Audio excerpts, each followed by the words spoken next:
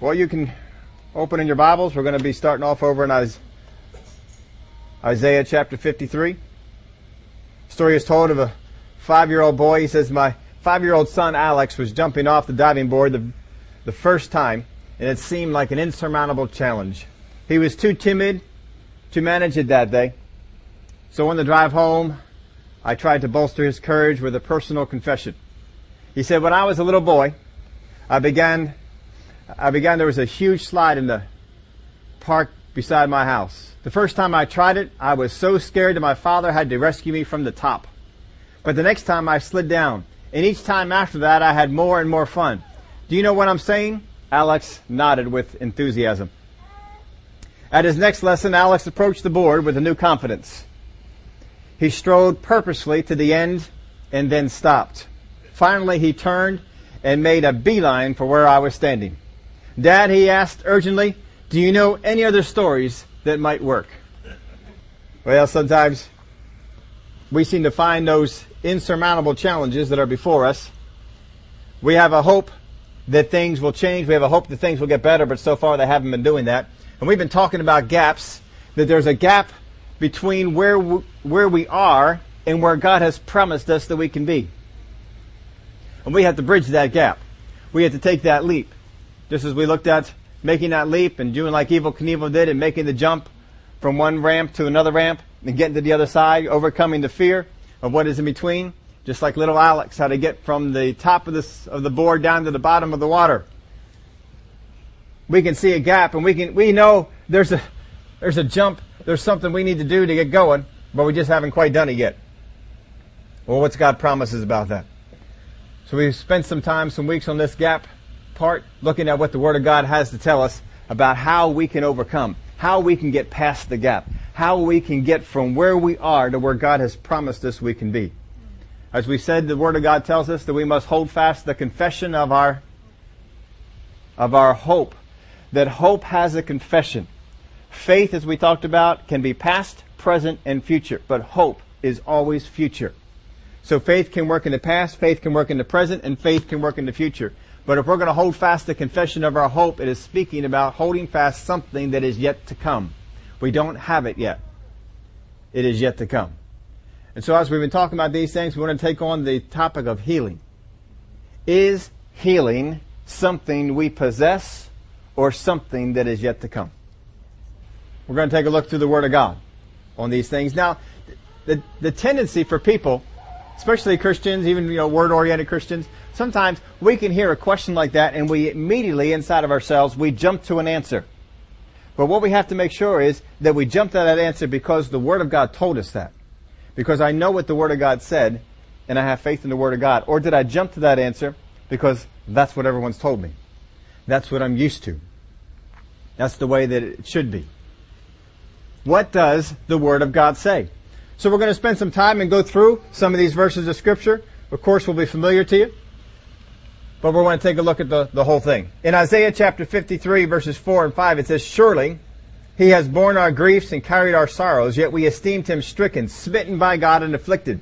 But He was wounded for our transgressions. He was bruised for our iniquities. The chastisement of our peace was upon Him, and by His stripes we are healed. By His stripes we are healed. This is something that He has done for us in the atonement. But even back in the Old Testament, He wrote of it as, by His stripes we are healed. That upon Jesus was put all of our sickness and all of our diseases. They were put upon Him so that we didn't have to bear them. In Matthew chapter 8 and verse 16, when evening had come, they brought to Him many who were demon-possessed, and He cast out the spirits with the word and healed all who were sick. How many? That it might be filled which was spoken by Isaiah the prophet, saying, He Himself took our infirmities and bore our sicknesses. So here it's going to be, Jesus is fulfilling the prophecy that was in the Word. He Himself took our infirmities and bore our sicknesses. And Matthew, as he writes about this, said that He was fulfilling what was spoken by the prophet. So Jesus is out fulfilling what the Word of God said He would do. In 1 Peter 2:24, He who himself bore our sins in his body on the tree, that we, having died to sins, might live for righteousness, by whose stripes you were healed. We were healed. By whose stripes we were healed. He himself. Who himself? Jesus bore our sins. He bore our sicknesses. We all know that Jesus bore our sins, but it's a harder thing for us to believe that he bore our sicknesses. But the very verses that promise, that tell us that he would bear our sins, tell us he would bear our sicknesses, tell us he would bear our infirmities, tell us he would bear these things. So if he bore them, then are we healed? And that's what he says here. By whose stripes you were healed. Now, how many times have we had it that we're not healed? Anybody been walking that way? We walk in a way where we're carrying a disease. We're carrying a sickness. There's something going on in our body. Our body's not where it's supposed to be. Our body's not right. But here's what the Word says. Is that a gap? Yes. But we were healed. So we go back to the original question again. Were we healed? Does healing belong to us? Or are we going to be healed? Which one is it? Because really, when you think about it, your confession is going to change based upon what happens here. Your confession will change. Now, in Galatians chapter 3 and verse 13, it says, Christ has redeemed us from the curse of the law, having become a curse for us, for it is written, cursed is everyone who hangs on a tree. So Jesus Christ became a curse for us, so we don't have to bear the curse. I wrote in your outline Deuteronomy 28, a number of references there. We're not going to go through all those, but you can go through them when you get home. This is what talks about how sickness and disease would come upon them if they walked in disobedience. But if they walked in obedience, what would happen? Good thing. These things, he said, I'll make sure none of those things come upon you. But if you walk in disobedience, this is what's going to happen. Don't walk in disobedience. Don't walk after false idols. Don't disobey. Do what I told you to do. And you'll be away from these things. That doesn't mean that every time somebody gets sick or has a disease, that it's because they were disobedient. This is just one of the reasons.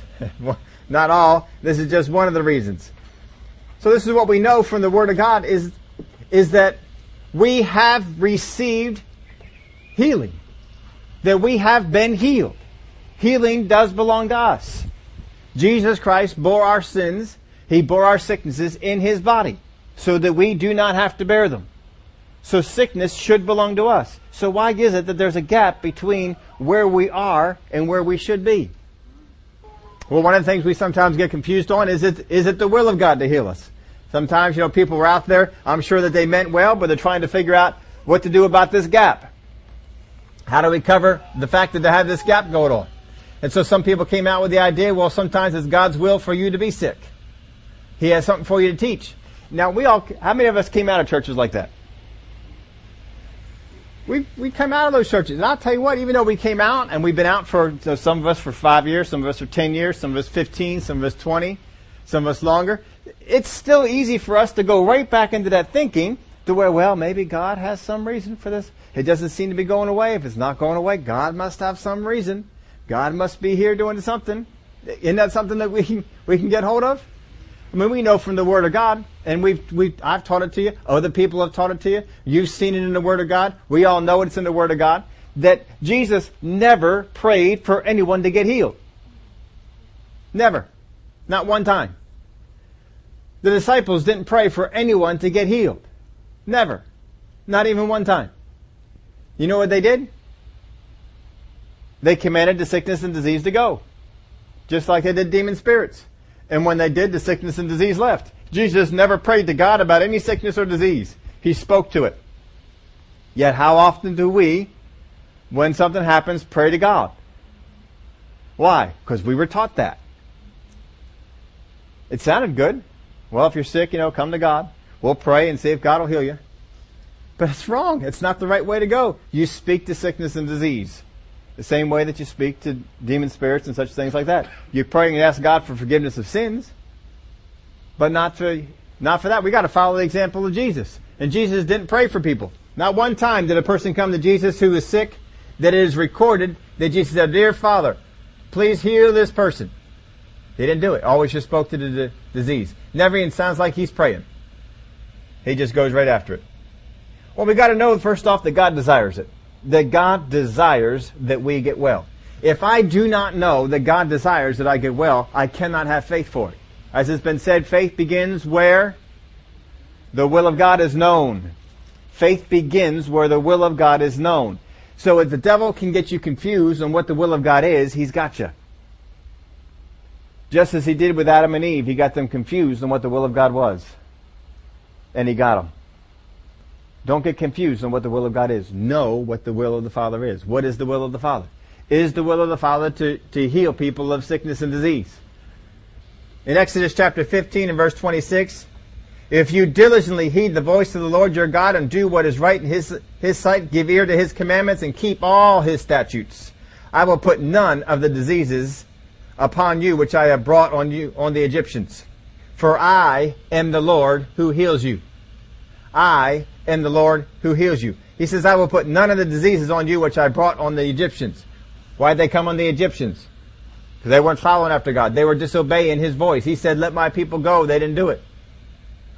Exodus 23 verse 25. So you shall serve the Lord your God, and He will bless your bread and your water, and I will take sickness away from the midst of you. I will take sickness away from the midst of you. No one shall suffer miscarriage or be barren in your land. I will fulfill the number of your days. That's what He said. I will fulfill the number of your days. How many of you want to fulfill the number of your days? Yeah, maybe some of you don't. Psalm 91, verse 10, no evil shall befall you, nor shall any plague come near your dwelling. No evil shall befall you. No evil shall befall you. Is sickness and disease evil? Yes. No evil shall befall you, nor shall any plague come near your dwelling. Won't come near you. It'll stay away. Verse 16, with long life I will satisfy him and show him my salvation. With long life I will satisfy him and show him my salvation. Psalms 103 verse 2. Bless the Lord, O my soul, and forget not all His benefits, who forgives all your iniquities, who heals all your diseases. Which ones did He leave out? He heals all of our diseases, right? That's what it says. Bless the Lord, O my soul, and forget not all of His benefits. Don't forget His benefits. Just like at work, how many of y'all know the benefits at your job? Maybe for some of you it's getting easier to count. But you know the benefits that are at your job.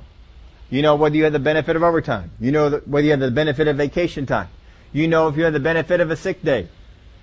Not that you would need one, but you know if you have the benefit of those things. You know if you have the benefit of a pay raise after a year. You know what your benefits are at work. Don't forget His benefits. Because too often we're going around and we're just forgetting His benefits. We're letting them slip away from us. Don't forget His benefits. Walk with them. Keep reminding yourself of them. How do you do that? You keep getting into the Word of God. Just because you know the verses of Scripture on healing doesn't mean that you shouldn't do something about it all the time. Go over them. Meditate on them. Review them. Word of God tells us that this book of the law shall not depart from your mouth, but you shall meditate upon it day and night. Day and night. Meditate upon it. Day and night. Meditate upon it. Meditate upon it. Keep going over it. Yeah, but I already know all those healing scriptures. As we're reading some of these scriptures today, some of you might even be thinking, oh, I already know those. No, go over them again. Go over them again. You got to review these things. You got to know it. You got to get these into you so that you do not forget them. Because the enemy wants to confuse the issue. He wants you to forget His benefits. He wants you not to know what the will of the Father is. Who forgives all your iniquities, who heals all your diseases. Who does? God the Father. He heals all of our diseases. All of our diseases, everything been healed. He sent His word in Psalm 107 verse 20. He sent His word and healed them and delivered them from their destructions. He sent His word and healed them and delivered them from their destructions. What does it? His word. He sent His word. So you keep going over but I already know them. So, keep going over it. Keep going over it. Get it down on the inside of you. Know it. I know Christians all the time. They say they know these verses. They say they know this concept that Jesus is the healer. They say that all the time. But then out of their mouth, well, I don't know when this thing will ever get off of me. Well, I don't know when I'll ever get freed of this thing. I guess I'll just have this all the rest of my day. Come on, no. Hold fast the confession of our hope without wavering, because he who promised is faithful. Hebrews 10:25. He who promised is faithful. Do you believe that the one who gave us the word of God is faithful? And what he promised, he is faithful to do. So we read over them. We meditate on them. We go over and over. And every time the enemy wants to come in and confuse the issue, nope, you're going to have that one. Nope, that one's just going to be there for you. No, you can't get rid of this. Resist it. There is a gap right now between where you are and where God has promised you. But that doesn't mean you can't close the gap. You can get that gap closed pretty quickly. But not standing on the other side looking. Not standing on the other side wishing, oh, I wish that gap wasn't there. Oh, I wish I was over there on the other side. It doesn't get there that way. How many of you ever gone on a long trip and maybe on vacation? Maybe that'll be coming up here sometime this year. And you get over there and you have all the vacation time, and you get all vacationed out and you're tired. And now you got that long trip back. How many of you ever thought, oh, I wish I didn't have that long trip back. Oh, I wish I could just be there. I wish I could just be at home right now. Have you ever thought that? And we just like to be able to close our eyes and do like Dorothy did. And just, tap the heels and there we go, we're home. No, how do you get home? You start closing the gap. You start making the trip. You start going. That's what we have to do. Just because there's a gap between where we're supposed to be and where we are doesn't mean we just let it stay there. Keep going. In Matthew chapter 7, verse 11, he said, if you then, being evil, know how to give good gifts to your children, how much more will your Father who is in heaven give good things to those who ask him? What kind of things does the Father give to us? Good things. How many of you have some things in your life that you would not call good things? Depression. Is that a good thing? No joy. Is that a good thing? Burdens. Problems. Sickness and disease. No, these are not good things. That's not from our Father. Let's read it again. Matthew chapter 7. If you then, being evil, know how to give good gifts to your children, how much more will your Father who is in heaven give good things to those who ask him? So if we who are capable of being evil, capable of doing things that are not so nice, if we know how to give good gifts to our children, how much more is our Father in heaven, who's not evil? He's good. How much more is he able to do so? How much more is he able? Oh, come on, folks. How much more is he able? He is good. He is a good God. He is able to give good things. But you got to know that God wants to give you good things. You got to know that God wants to give you health. You got to know that God wants to keep you whole. You got to know that God wants to have your life to be long lasting. That God wants you to have a job.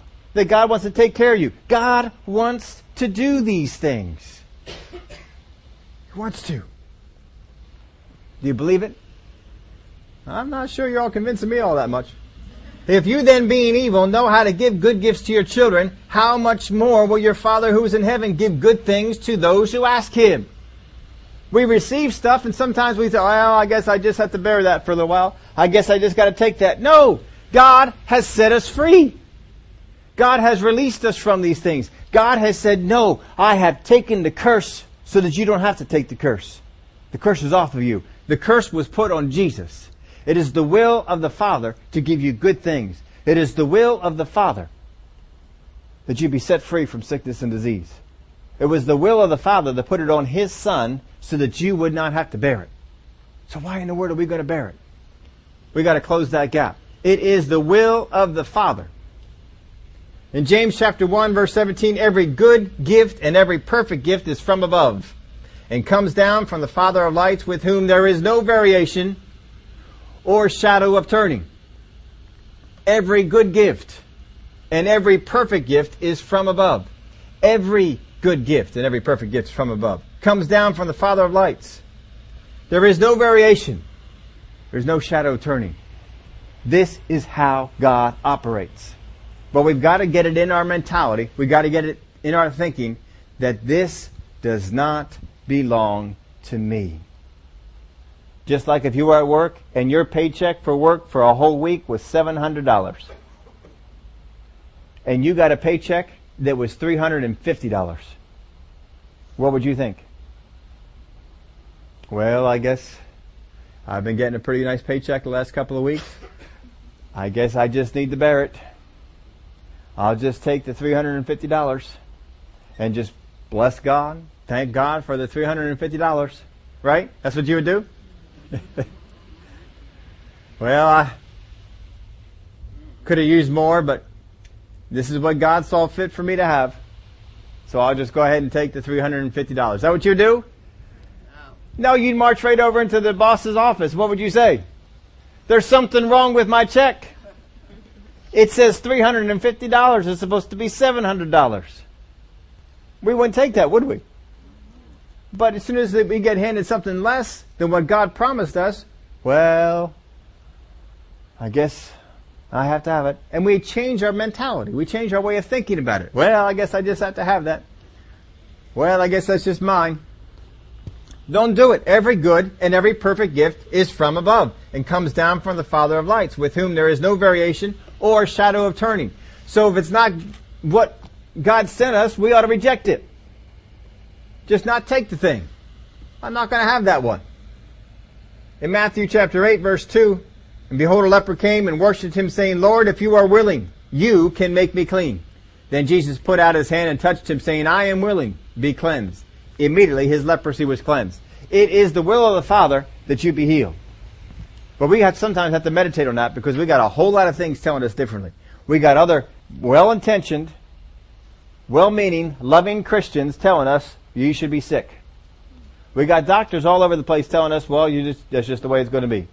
You'll just have to carry this around for the rest of your life. That's just how it's going to go on. No, we got to get past that, folks. Don't buy it. If somebody comes over delivering something to you that isn't yours, reject it. If you have the postman, he comes on by and he brings you a package and you don't want it, what do? Well, I guess I have to have it. I don't want to have it, but it came to me. It has my name on it. It's delivered to me, but I don't want these things. I don't know what I'm going to do with them. No, we just reject it. I'm not taking that kind of thing. Don't do it. But you have to be convinced. You have to know what the will of the Father is. The devil knows what the will of the Father is. He knows what the will of the Father is, but he's trying to convince you of something different. He's trying to convince you to go in a different direction, to believe something a little differently. Don't buy it. Don't begin to let those thoughts simmer on the inside. Don't do it. Get rid of them. Get rid of them right away. No, that's not what the Word of God says. That's not what I've been promised. Well, we see that Jesus demonstrated the will of the Father. In John chapter 6, verse 38, for I have come down from heaven not to do my own will, but the will of him who sent me. So Jesus came down on the earth to do whose will? The Father's will. So whatever Jesus did is the Father's will. His will wasn't involved. He said, I didn't come down to do my will. I came down to do the will of the Father. So whatever it is that he did is the will of the Father. Acts chapter 10, verse 38, how God anointed Jesus of Nazareth with the Holy Spirit and with power, who went about doing bad things and making sick all who... No, that's not what he did it? He went about doing good and healing all who were oppressed by the devil, for God was with him. So he went out doing the will of the Father. We look at Jesus, this is the will of the Father. This is what he did. He went out, he saw the oppressed, and he set them free. He saw the sick, and he made them well. This is the will of the Father. If you have any doubt that God wants you well, that God wants you healthy, that God wants you whole, that God wants that gap closed. If you have any doubt at all, you need to meditate on the Scriptures more. You have to remember, Jesus is the healer. Satan is the oppressor. Jesus is not the oppressor. God the Father is not the oppressor. They don't oppress people. It's not their goal. It's God's goal to set people free. Be set free. Well, in John chapter 10, verse 10, the thief does not come except to steal, to kill, and to destroy. I have come that they may have life and that they may have it more abundantly. I have come that they may have life and have it more abundantly. That's what He came here for. So whatever does not fit into that abundant life thinking, whatever does not fit into that is not from God. We can reject it. When depression sets in, should we embrace it? You know how you embrace it? You begin to think, oh, woe is me. Oh, life is so hard. Oh, no one else has to go through what I have to go through. Oh, if only they had to face these kind of things. And that's what the devil wants you to do. Embrace those kind of thoughts. No, get rid of those thoughts. Reject those thoughts. You don't need those thoughts to be around. Get rid of them. Get them out. No, good things. Joy. Gladness. Being merry. This is what comes from God. Don't embrace all these other things. You wake up in the morning. You know, some people have Monday morning that affects them on Monday morning. I don't know why more so Monday morning than other mornings, but some people talk about how Monday mornings are tough, and nobody here in this church, but you know, other places. And they wake up on Monday morning, oh, it's so hard. Oh, I'm so depressed. Oh, it's so down. No, don't take that. Just reject it. I don't care what day it is. I am full of life. I am full of energy. I can take on whatever it is that God has for me to take on. And I will win. I will be the victor. The thief does not come except to steal and to kill and to destroy. That's his purpose. So if the thief comes in with any thought, with anything at all, what's his purpose? To steal, to kill, or to destroy. His ultimate goal is this: to steal, to kill, or to destroy. When he came into Eve and he began to talk to her about the tree, what was his goal? To enlighten them? To help them become more like God? What was his goal? To steal, to kill, or to destroy. Did Eve pick that up about him? No. Did Adam pick that up about him? No. When the Israelites faced the promised land and they saw the giants were there, and the thoughts came into them that we're going to die. Where did those thoughts come from? Did they come from God? No. Where did they come from? Devil. The enemy. What was the enemy's purpose? To steal, to kill, and to destroy. When they embraced these thoughts about the enemy being too powerful for them, did they recognize that the enemy's purpose was to steal, kill, or destroy? No. They didn't even recognize that the enemy was involved at all. They fully embraced these thoughts and went on with it. But what did the enemy eventually do? Didn't he get them? Didn't they all die in the wilderness? Because his purpose was to steal, to kill, and to destroy. That's what his purpose is. We got to be resistant to those purposes.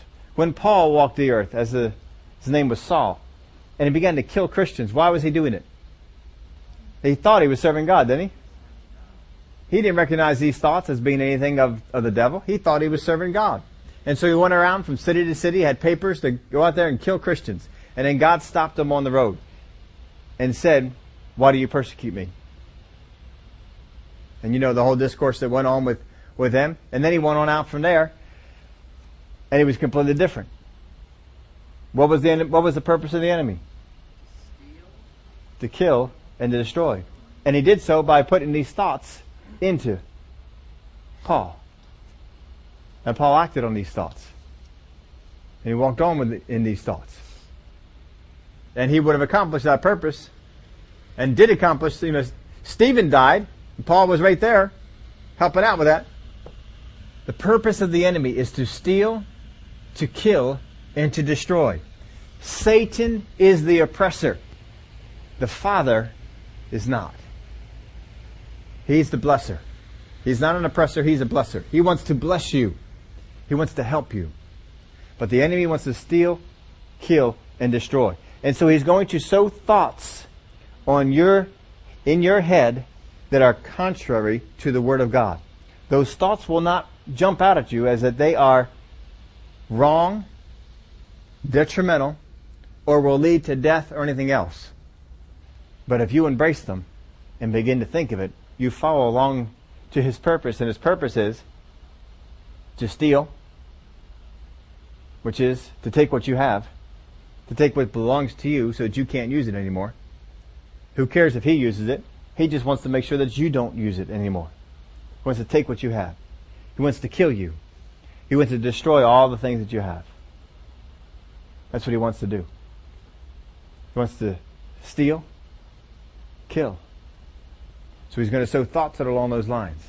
And if you buy into the thoughts, if you take the thoughts, if you see there's a gap between where I am and where I'm supposed to be, God must not like me. Begin to embrace thoughts that lead to depression. Embrace thoughts that lead to defeat, discouragement. No, don't do it.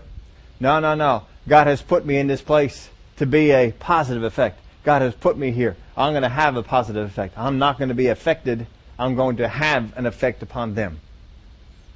And you have that mentality. That's what you need to do. The thief comes, but to steal, kill, and to destroy. I have come that you may have life, that you may have it more abundantly.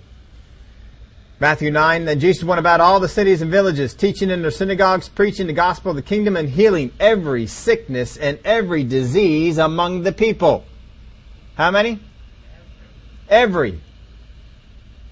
Healing every sickness and every disease among the people.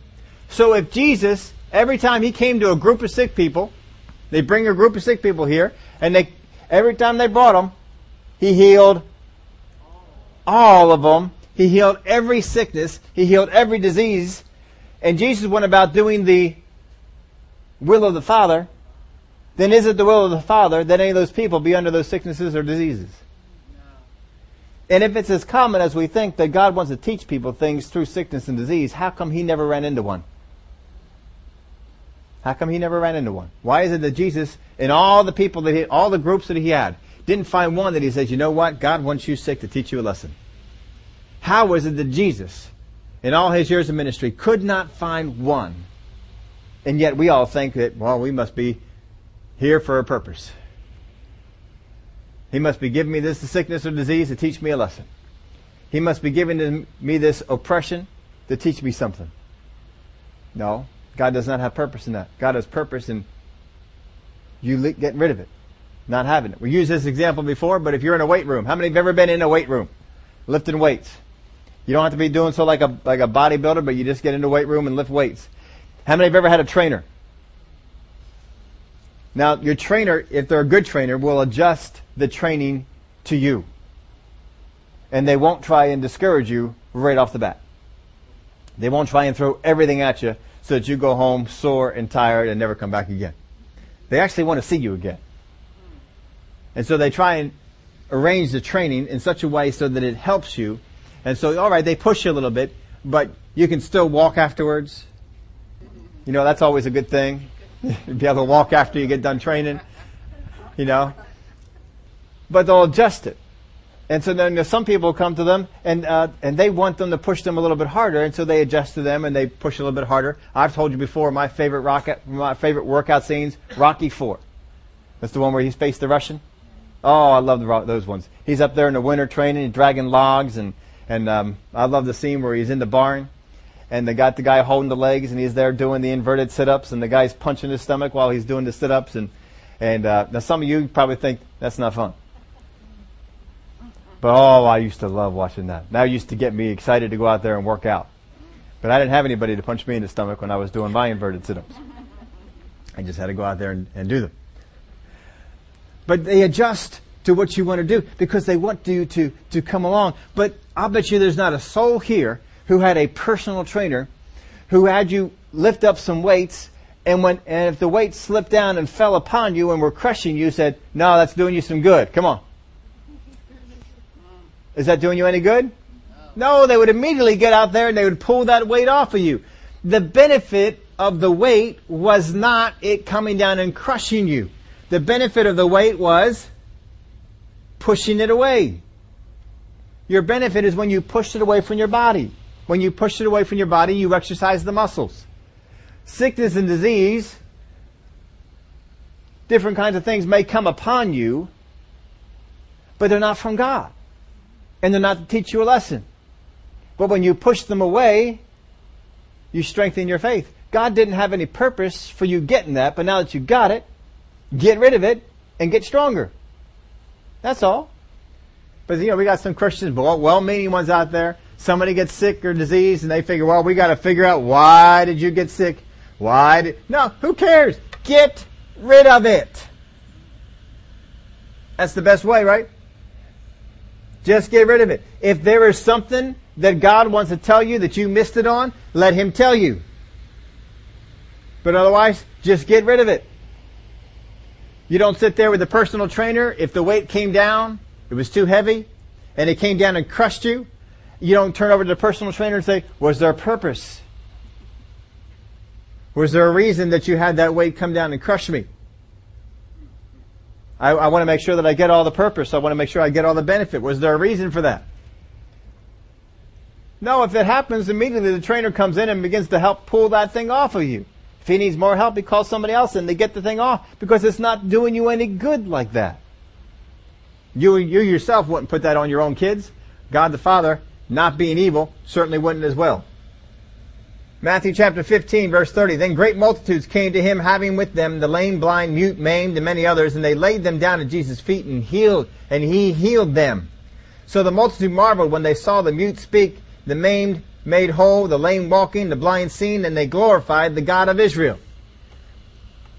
Didn't seem to matter what it was that they brought to him. He got them taken care of.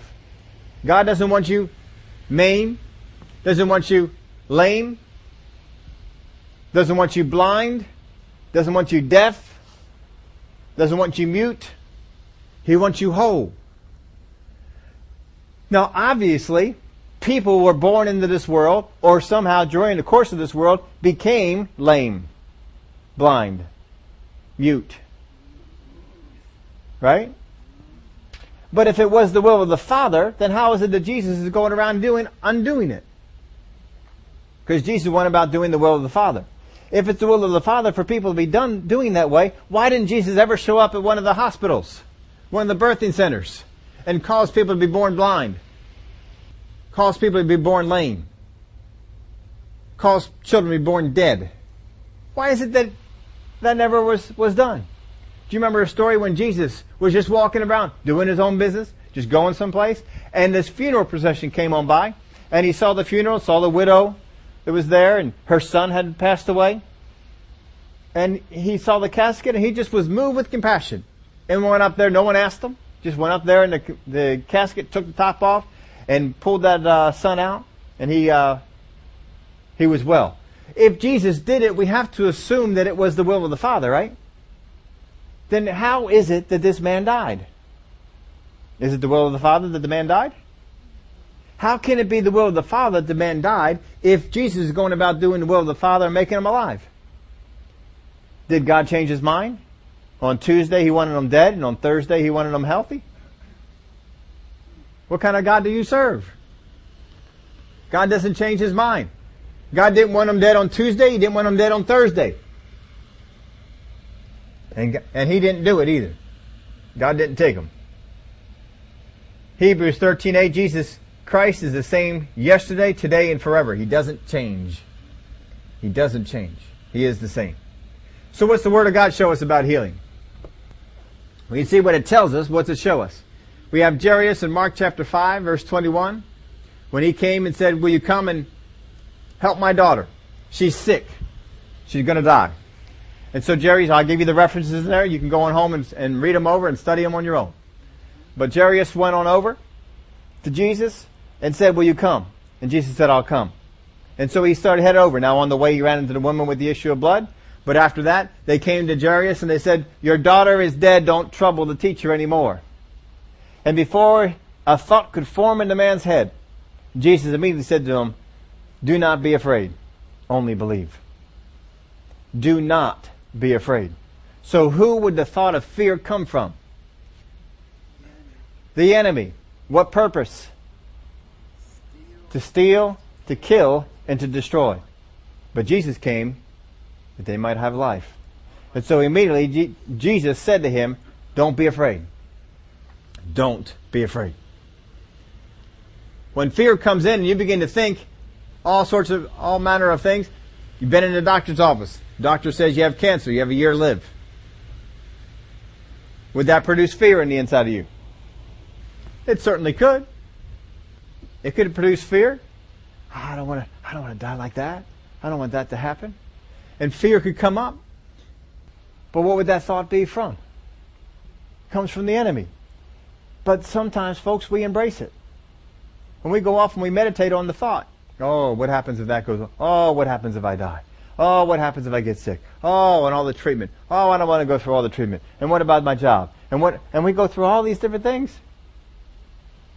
But every good and every perfect gift comes from? God. Not from the devil? No, it comes from God. Jesus said, don't be afraid, only believe. And they got to the house and have all the people that are there wailing. And Jesus says, she's only sleeping. And they all laughed at him, so he put them out of the house. And he went up to her and took her by the hand. And he raised her up from the dead. After that, we had the woman with the issue of blood. She came up in the middle. What did she say? If only I may touch the hem of his garment, I know I shall be healed. And so she crept through the crowd, touched the hem of his garment, and was healed. We had the man with leprosy in Luke chapter 5. He came to Jesus and he said, if you are willing, Lord, if you are willing, you can make me clean. And Jesus said to him, I am willing, be clean. And immediately the man was healed. The centurion, Luke chapter 7. He came to Jesus. Will you come? My servant is sick. Will you come? And Jesus said, I'll come. And then he eventually sent out other people and said, I didn't think myself worthy to come before you. That's why I sent other people. But I'm not worthy to have you come under my roof. Just say the word. Just speak the word. And it'll be done. For I too am a man under authority. And I say to one, go, and he goes. Another one, come, and he comes. And Jesus said, I have not seen such great faith in all of Israel. And it was done for him according to his faith. We got to stop the thoughts from nesting on the inside of him. We got to believe that what God said is true. That he desires good things for his kids. So when the sick were brought to Jesus, he would ask them what? What do you want me to do for you? All the time. What do you want me to do for you? What do you want me to do? If blind people came to Jesus, what did they say? What do you want me to do? If lame people came to Jesus, were brought before Jesus, what do you want me to do? Never assumed anything. He always wanted to come out of their mouth, what do you want me to do? Because if you let people speak out of their mouth, they will tell you what their hope is. They will tell you what their expectation is. Just as the man with leprosy said, if you're willing, you can make me clean. He spoke out. Here's his problem. His problem was, I'm not sure if you're willing. Sometimes we have problems while we're hanging on to that sickness and disease, why it hasn't gone away from us. Now this is just going over some review. I put this in as review in your outline. And if you want to, I believe they're still out there. You can go back up on the internet and download for yourself the healing series we did I think about 3 years ago. But think back 3 years ago, or whatever time it was, what did people receive when Jesus prayed over them? Healing. When the woman with the issue of blood came up to Jesus and touched the hem of his garment, what did she receive? What did Jesus say left him? So what did she receive? Healing power. When the lame man was lowered before him through the roof in the meeting, and the Word of God tells us that the Spirit of God was present to heal them. But how many were healed in that instant? One. But the Spirit of God, go back there and check it out. The Spirit of God was present to heal them. But only he left healed. Because as soon as he got healed, they all got bothered. They all had a problem with that. When you have hands laid on you, when you speak the word, whatever it is that you do, or we're just going over the one right now where hands are laid on you. If hands are laid on you, you do not receive healing, you receive healing power. Because when Jesus said something went out of me, what went out of him? Power to heal. It went into the woman. What effect did it have in the woman? It healed her. It said that she felt in her body that she'd been healed. That's what it said about it.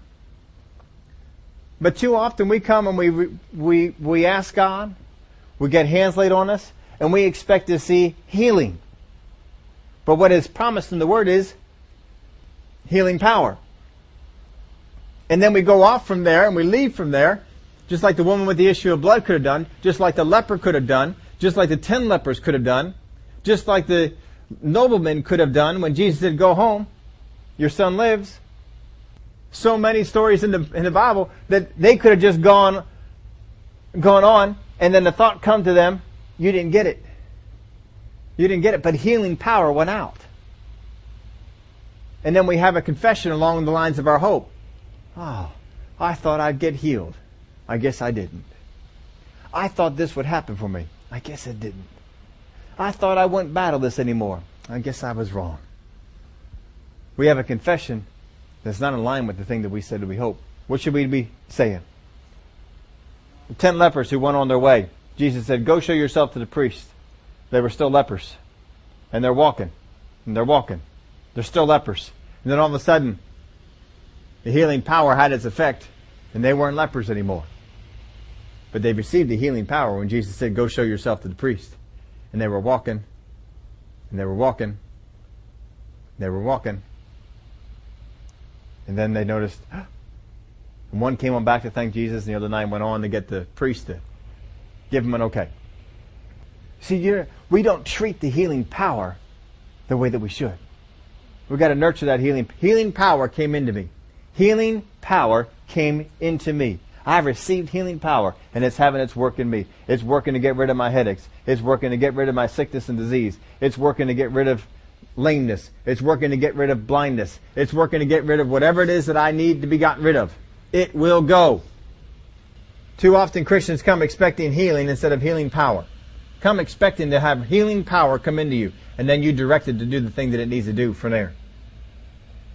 That's how we need to go. This is the example that we have. So here's where we end this off. Our confession should be in line with our faith. Our confession should be in line with our hope. Our confession should be in line with our hope. What is our hope? Now we started this off. Is healing mine or is healing to come? Which one is it? Now we show you scriptures that said healing belongs to you. But what did the woman with the issue of blood say? Did she say healing is mine? What did she say? If I touch the hem of his garment, I know I will. What did the leper say? If you are willing, you can make me. He didn't go around saying, I am healed, did he? The nobleman, when he came to Jesus, said, will you come with me and lay hands on my son that he'll live? We have two things going on in the Word of God. We have some scriptures that tell us that healing belongs to us, and we have other scriptures that show us that people said with their mouth, I will receive it. How is it that you receive what you already have? How do we do that? This is why it's important. Our confession should be in line with our hope. What is your hope? If we believe we are healed, then our confession is in line with our faith. If I believe I am healed, and you can get healed this way. Glory to God. You can get healed this way. I can simply come to a realization that the Word of God says I am healed. And I can come to that realization. I can walk in that truth. I am healed. How many of y'all read the Brother Hagin's story about how he got healed? Anybody not read that? Wonderful story. I believe the book I Believe in Visions has it told in great detail. You haven't read that? Read that over. But he wasn't around people who laid hands on folks. He wasn't around people who taught about it.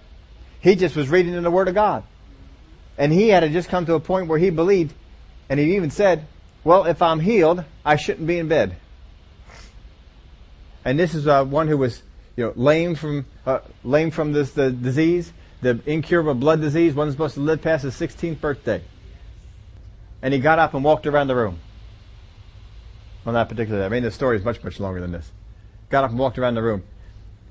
And he tells you the things that went on, how it seemed like he was healed. And then all of a sudden he'd have a relapse. And what it would do with his mind. What he would do with his thoughts. I'll tell you what, if you haven't read that story, I don't want to give you all the details of it because I won't get it all. But that can help you in your thinking.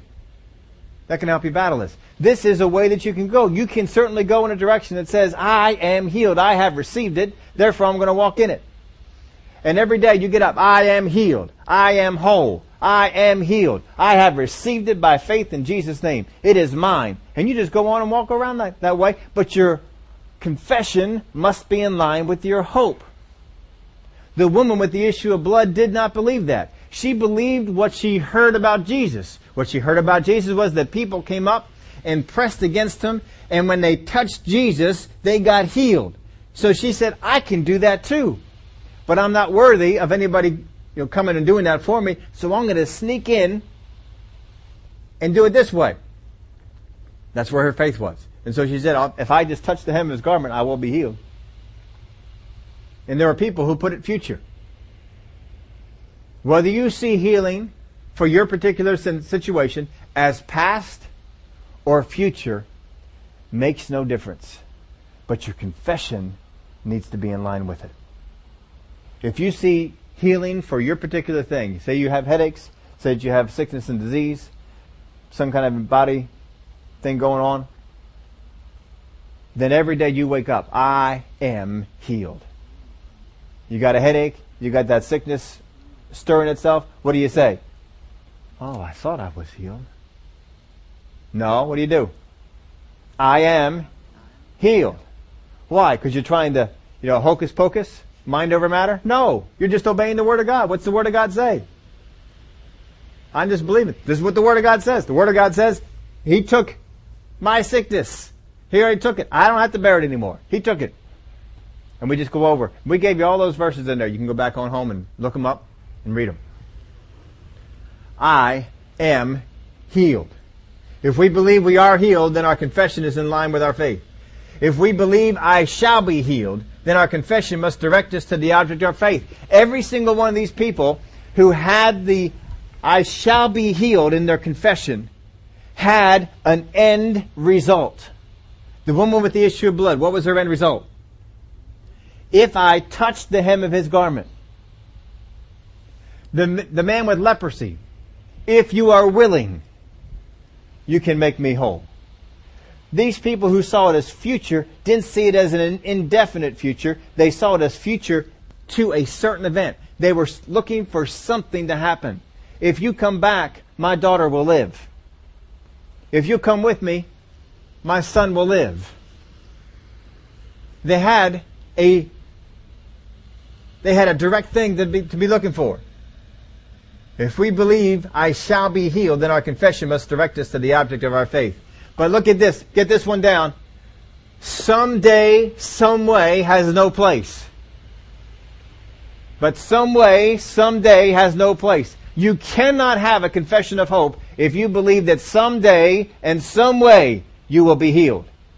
You cannot have a confession of hope if someday and some way I get a job. If some way and someday I get blessed. If someday and some way that thing is taken from me. You cannot get it. There is not a single instance in the Word of God where anyone who looked at a healing as future saw it as someday and some way. They all saw it as a particular event. Even blind Bartimaeus, he just was waiting for Jesus to come around. And when he heard Jesus was here, he launched in to what he knew he could do. Jesus, Son of David, have mercy on me.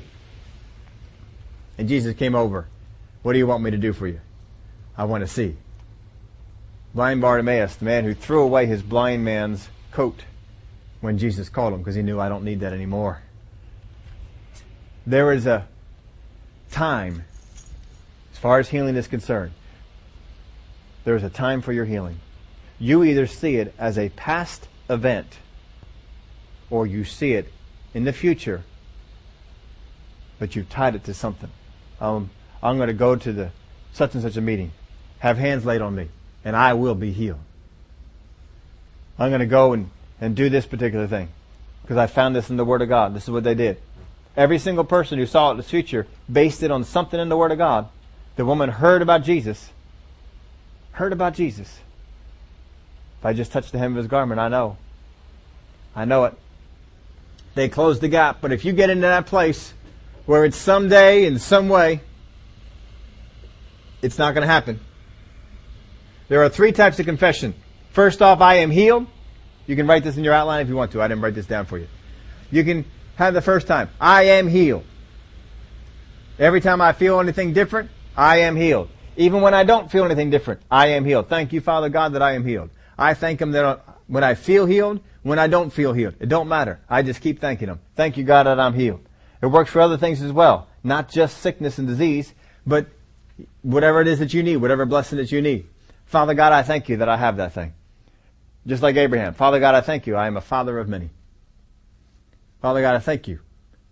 Joseph could say that you have made me ruler, just like you promised me. I am healed. Or I will be healed when such and such happens. Whatever it is. I just put a blank line on my thing. I will be healed when, and you name it. Whatever it is that you have faith in. So-and-so laying hands on you. People coming around and laying hands on you. Anointing you with oil. Whatever it might be. But you have faith that when that happens, that will go. That's what has to happen. Once that happens, I know I'll receive it. But don't have the third kind. I hope to be healed someday. How you doing with that thing? Well, someday I hope that this thing will go. See, that's not right. You don't have a Bible example for that one. You do for, I am healed. You do for, I will be healed when this happens. But you don't have a Bible example for someday, some way. It's just not there. It can be past. It can be future. But it is yours. You got to see it as yours. The Father wants you healed.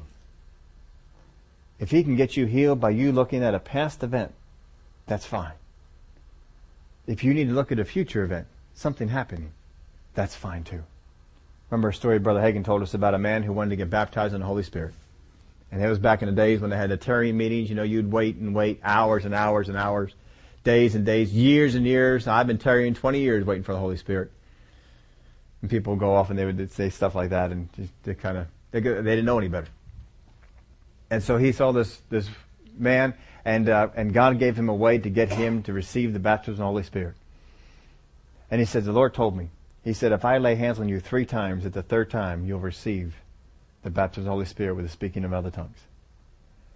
Now, Brother Hagin was very quick to clear it up with us. He said, could have happened on the 1st time. Wasn't anything special about the 3rd time.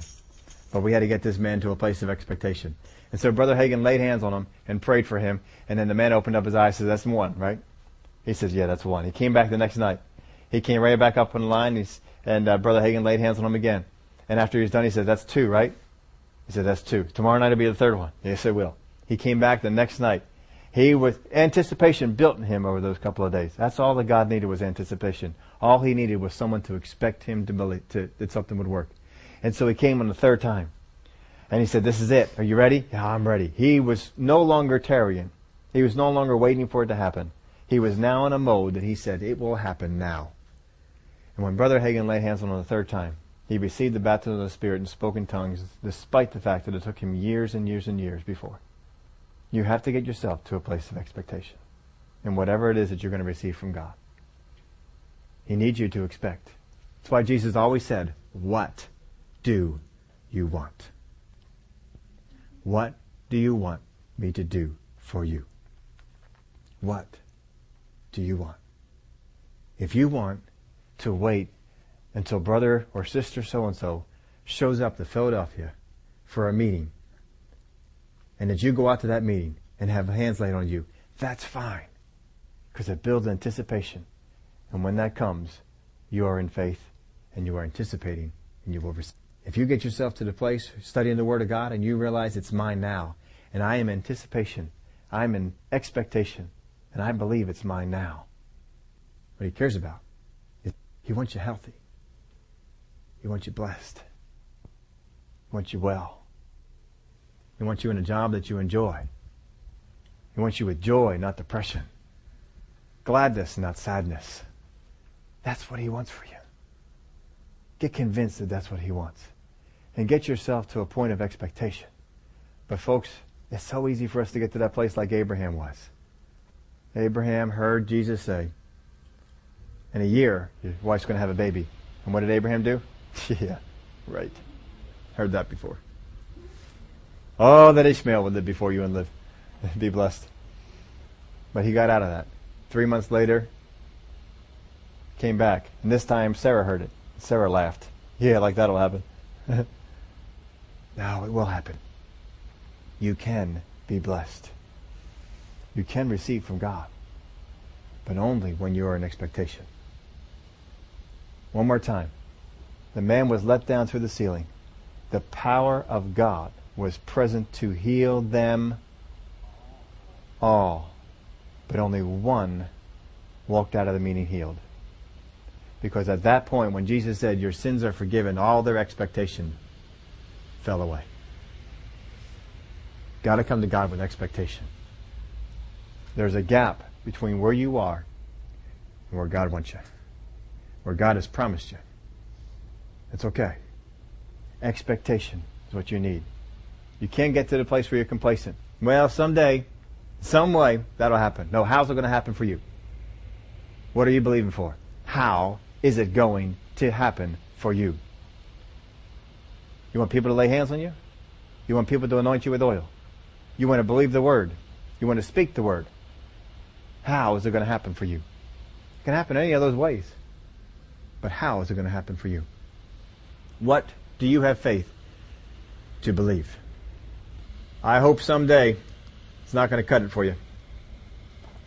Someday, some way, somehow, no, it's not what's going to go on. What do you need and how has the Word promised it to come to you? If you don't know those things, you can't have expectation. Not the right kind. Get into the Word of God. Find out. All right, how am I going to expect this? How will this come to me? What will be going on? And then have that expectation. Feed that expectation every single day. Think back to when you were a kid and you were expecting that Christmas present that you couldn't wait for that thing to come. In my day, we looked through the Sears catalog. J.C. Penney wish book. See the picture. See the picture. And we'd envision ourselves with that thing. We build up expectation. But the devil wants to sow thoughts, not of expectation, but of failure. Because his goal is to steal, to kill, and destroy. But understand, you won't recognize the thoughts he puts in your head as doing that. If you did, he wouldn't be doing his job. He's got to conceal them, cover them up. God is a good God and desires good things for His kids. Would you all stand up with me? As we celebrate the communion table here this morning, let's remember what it is that God has done for us. What He wants to do in us. What is the gap in your life? What do you need to have closed? Have you gotten a little cold in your expectation? Need to get that going. As the ushers pass around the elements, as you waiting for them to come to you, begin to think to yourself, what's the gap in my life? Is it sickness and disease? Is it something financial? Is it something emotional? What is the gap in my life? How am I expecting that thing to come to me? Do I expect it's already mine? Or do I expect it will come if this happens? What are you expecting?